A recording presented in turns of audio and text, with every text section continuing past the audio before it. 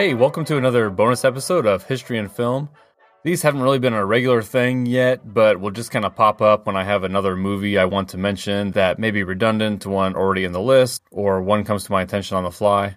I'm also no longer not really planning on being super strict about the official list being exactly 100 movies, but it'll still be close. I also want to warn you that I do plan on taking a hiatus after episode 25.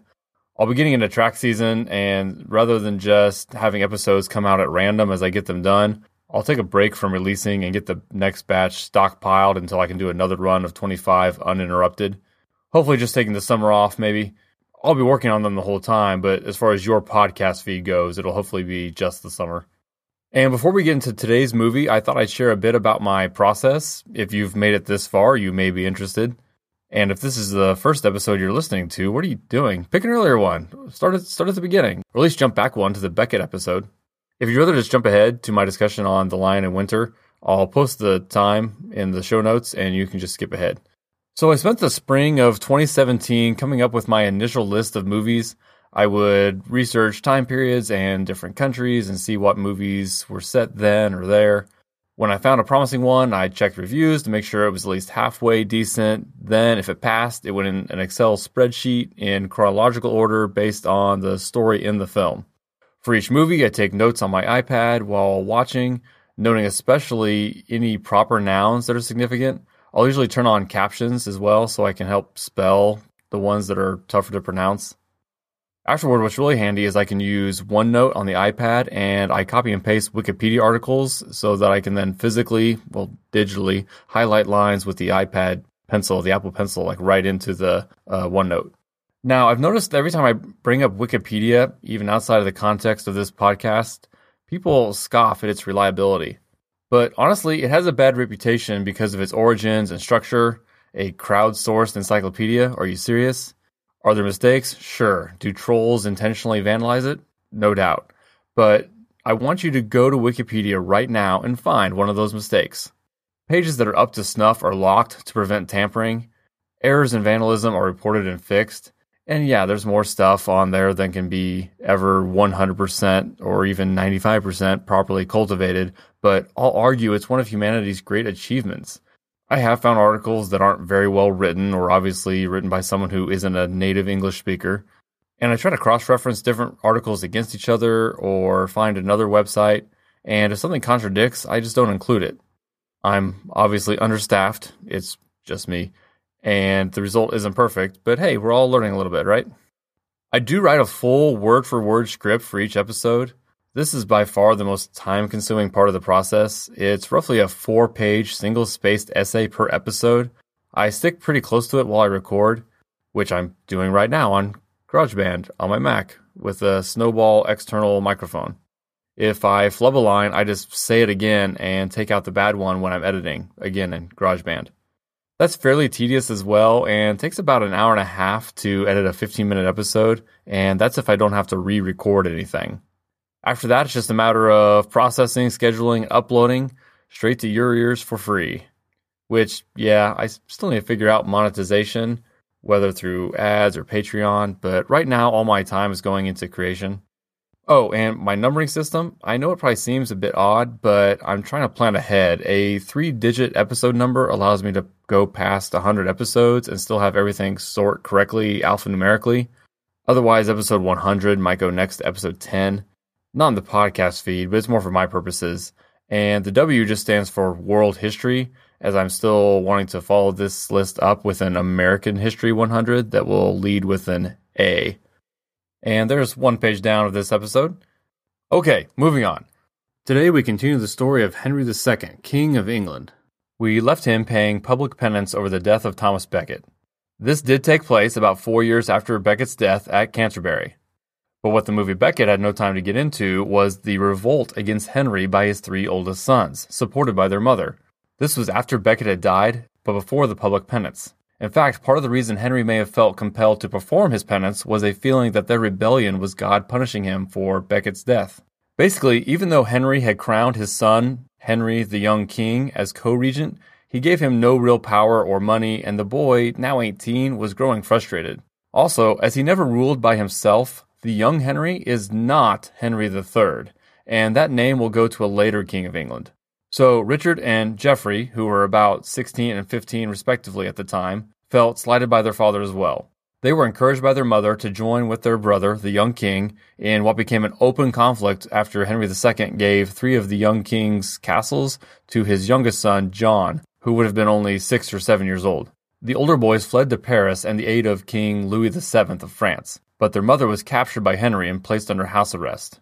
Remember from Becket that Henry's wife here is Eleanor of Aquitaine, who had been previously married to King Louis before having 8 children with Henry. The boys actually had a lot of support. Many nobles thought they could improve their own lots if the boys were able to oust their father.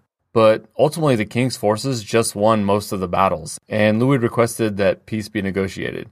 Land concessions were granted to his sons, but Henry came out of the ordeal in an even stronger position than he had been in before. These tensions made the line of succession now less certain and nearly bring us to the beginning of The Lion in Winter. Though the film is not meant to be a sequel to Becket, it does give us Peter O'Toole again playing Henry II of England. The movie is set around Christmas in 1183 and presents a fictional family gathering with many of the real-life relationship dynamics at play. In the year or two leading up to this, young Henry rekindled his own rebellion. This time Richard joined with his father against the young king, but before anything really got going, young Henry died of illness. This was in the summer of 1183, so about 6 months before our movie today. As the movie opens, we see Henry hanging out in a field with his mistress Alice. Alice is actually a daughter of King Louis of France. When she was just 8 years old, she had been betrothed to Richard, then just 12 himself, and sent to England to be Henry's ward. By 1183, she would have been 22 and may indeed have been the king's mistress, as we see in the film. John is nearby training with a sword master. Henry mentions to Alice that John will succeed him. As I researched after watching the movies, this line in particular confused me, but in light of John's rebellious older brothers, it makes sense. Also, historically, during the initial revolt, a very young John traveled around with his father and did become Henry's favorite. The rest of the movie is at Henry's home in Chinon in France, where he has also scheduled a negotiation with the new king of France. Louis VII had died 3 years earlier, and his son, the 18-year-old Philip II, was now king, so he had been just 15 when his father died. Also remember that he was the younger brother of Alice, who we've met. Henry's wife, the Queen Eleanor, is escorted to Chinon from her prison in England for the holidays. Eleanor is played by Katharine Hepburn. She had not played her in Becket, but again, they all but ignore Eleanor in that story. Hepburn portrays the Queen as sassy and quick-witted. She'll flirt with and threaten Henry in the same breath. She's long accepted his chain of mistresses and doesn't seem fazed, but we also see her jealous of Alice at times, whom she helped raise before being imprisoned. Richard, John, and their middle brother Geoffrey are there as well, with Philip coming in and out of the movie for various negotiations. Richard is played by a young Sir Anthony Hopkins in only his second movie role, and portrayed as humorless, ambitious, and powerful. He wants the throne and makes no attempt to hide it. He is the oldest living son after the death of young Henry. John, though Henry's favorite, is played as a cretinous buffoon. He's stupid and cowardly. He's actually played by Nigel Terry, who also played King Arthur in the film Excalibur. And caught in the middle is the manipulative Geoffrey. No one outside himself even brings up the thought that he could be king as well. Again, it's less confusing when you know that he and Richard had both betrayed their father in the past. So honestly, it's just far, far too complicated and boring to try to explain all the dealings and double-crossing that goes on between these characters while they're together here over Christmas. And as the exact details are mostly invented for the movie, I won't even bother. But there are definitely grains of truth to it all. It all comes down to land deals, marriage alliances, and the line of succession. It's definitely worth watching. It makes perfect sense when you're watching the movie. But again, it'd take me the entire runtime of the movie to recap it. I do, however, want to mention my favorite scene in the movie. It didn't happen in real life, but does capture the family dynamics. Having become fed up with everyone, Henry locks all 3 of his sons in the cellar and says he's going to marry Alice to conceive a new heir. Eleanor smuggles in 3 daggers to the boys so they can make their escape. But the boys then say they should just wait until their father comes down and kill him. Henry does soon come down. Richard pulls a knife. Henry then calmly walks forward to the chest that the Queen had brought and grabs the 2 other daggers laying in it. Never one to back down from a fight, Henry tosses these 2 daggers to Geoffrey and John and pulls out his own knife and says, "Come for me." Despite their earlier tough talk, the boys are scared. I keep saying boys. Yeah, John is about 17, but Richard and Geoffrey would be in their mid-20s by now. Henry further taunts them and says, "What's wrong? You're Richard, aren't you?" Richard, by this time, had a decade-long reputation of success as a warrior in general, but his only response to his father is, "But you're Henry." Ultimately, the movie never tells us what Henry decides to do about his kingdom, and the movie ends with him wishing Eleanor well as she sails back to prison. The film is largely an existential one, with an all-powerful king and the wife to match coming to grips with the reality that they won't live forever. The Lion in Winter was nominated for 7 Academy Awards, winning 3, including Best Actress for Katharine Hepburn, though she actually tied with Barbra Streisand for Funny Girl. They received the exact same number of votes. Peter O'Toole became the second person to be nominated twice for playing the same role. It's been done 4 times since. Set more than a decade apart, the movies were released just 4 years apart. In Beckett, O'Toole himself was 32 and played Henry from age 29 to about 37, 41 if you count his penance at the tomb at the end. In The Lion in Winter, O'Toole was 36 and playing a 50-year-old Henry. Hepburn was spot on. She was 61 at the time, the same age Eleanor of Aquitaine would have been. The queen was 11 years older than her husband. So, what happened? How did things end for our friend Henry II? Even after the death of young Henry, Henry II still had conflicts with his other sons. Richard seems to have been the clear choice of heir, but also refused to relinquish lands his father wanted to give to John. A couple years after the time of today's movie, Geoffrey died in France. It's unclear if he died at a jousting tournament or of sudden illness. Regardless, this left Henry with just 2 sons, Richard and John. Jerusalem fell the following year, and though still were all rivals, Henry, Richard, and Philip of France all planned to join a new crusade.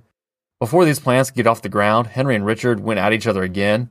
Here was a speculation that Henry might openly disown Richard and name John his heir.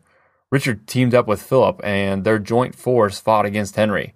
The king spent these months also suffering from a bleeding ulcer, and he was finally taken to Chinon to rest. There he learned his favorite John had actually sided with Richard in the recent conflict, and he died soon after. He was 56 years old. I would say most of us first heard of John and Richard through the Robin Hood stories. Robin Hood himself should be viewed similarly to King Arthur. He's legend and folklore with no hard evidence to actually support his existence. And you could argue those stories leave out a key figure, Eleanor of Aquitaine, the mother of Richard and John. After Henry died, Richard immediately ordered her released. Richard was rarely in England during his reign. He treated England basically like one of his many properties and used his kingship over it to fund his other excursions. He supposedly even said he'd sell London if only he could find a buyer. It was Eleanor who ruled in Richard's name while he was away, not John like we often see in Robin Hood, though John did try to undermine Richard's power.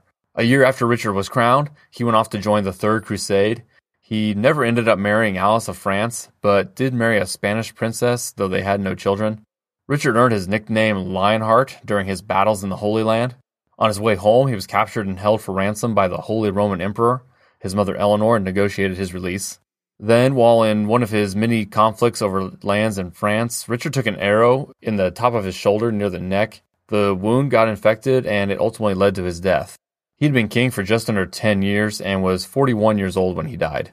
His brother John then became King of England, the youngest of the 8 children of Henry II of Eleanor of Aquitaine. John doesn't seem to have been as competent as his counterpart Philip II of France, who was finally able to claim most of the English holdings in France for France itself. Powerful English barons pressured King John into signing the famed Magna Carta in 1215, but this event in and of itself isn't as significant as we're led to believe. Both parties basically ignored the treaty and continued fighting, with the barons hoping to replace John on the throne with the French prince Louis, son of Philip II. Louis was married to John's niece, the granddaughter of Henry and Eleanor. The Pope even declared the Magna Carta null and void. During his campaigns against the barons, John contracted dysentery and died, leaving his 9-year-old son to rule as Henry III. The barons decided that this arrangement was to their advantage and abandoned the ambitions of Louis in favor of a child king they could more easily influence. Anyway, I don't mean to run through every English monarch point by point, though it definitely interests me, but I wanted to get us through the characters we know from The Lion in Winter. And the lasting significance of the Magna Carta was simply that it served as a starting point for the conversation that no one was above the law and the king couldn't be a tyrant. The original version may have been obsolete, but later versions under later kings did work their way into English law. A few other loose ends from the movie. Poor Alice, the French princess and Henry's mistress, who was used as a pawn in all those royal plans. After she was spurned by Richard, her brother married her off to a lesser French lord. Her great-granddaughter would become the first wife of King Edward I, Longshanks, and mother of Edward II. both of whom we'll meet in Braveheart in about a month. The Lion and Winter also contains a revelation that Richard and Philip of France had been lovers when they were younger. This isn't completely invented for the movie, but historical evidence seems pretty scant. The close friendship between Geoffrey and Philip seems even more suspect to me, with some reporting that Philip, in his grief, may have even moved to join Geoffrey in his coffin. But, again, not hard evidence. Oh, and what is Aquitaine? I've mentioned it a million times. It's a region in southwest France that belonged to Eleanor after the death of her father, basically the reason she was so rich and so sought after. It was also a significant piece of the puzzle for why England controlled more of France than France did before Philip II reclaimed most of it. And Eleanor is probably an appropriate place to end this episode. She remained relevant in all of this English version of the Game of Thrones most of her life, even being held captive by her French grandson and one of King John's rivals. She died in 1204 when she was about 82 years old. Her exact date of birth isn't known. Okay, yeah, that's all I had for now. Thanks for listening. Do me a favor, tell your friends and enemies about my podcast. I know it has its flaws, but I still think it's a pretty cool idea. And I'll catch you later.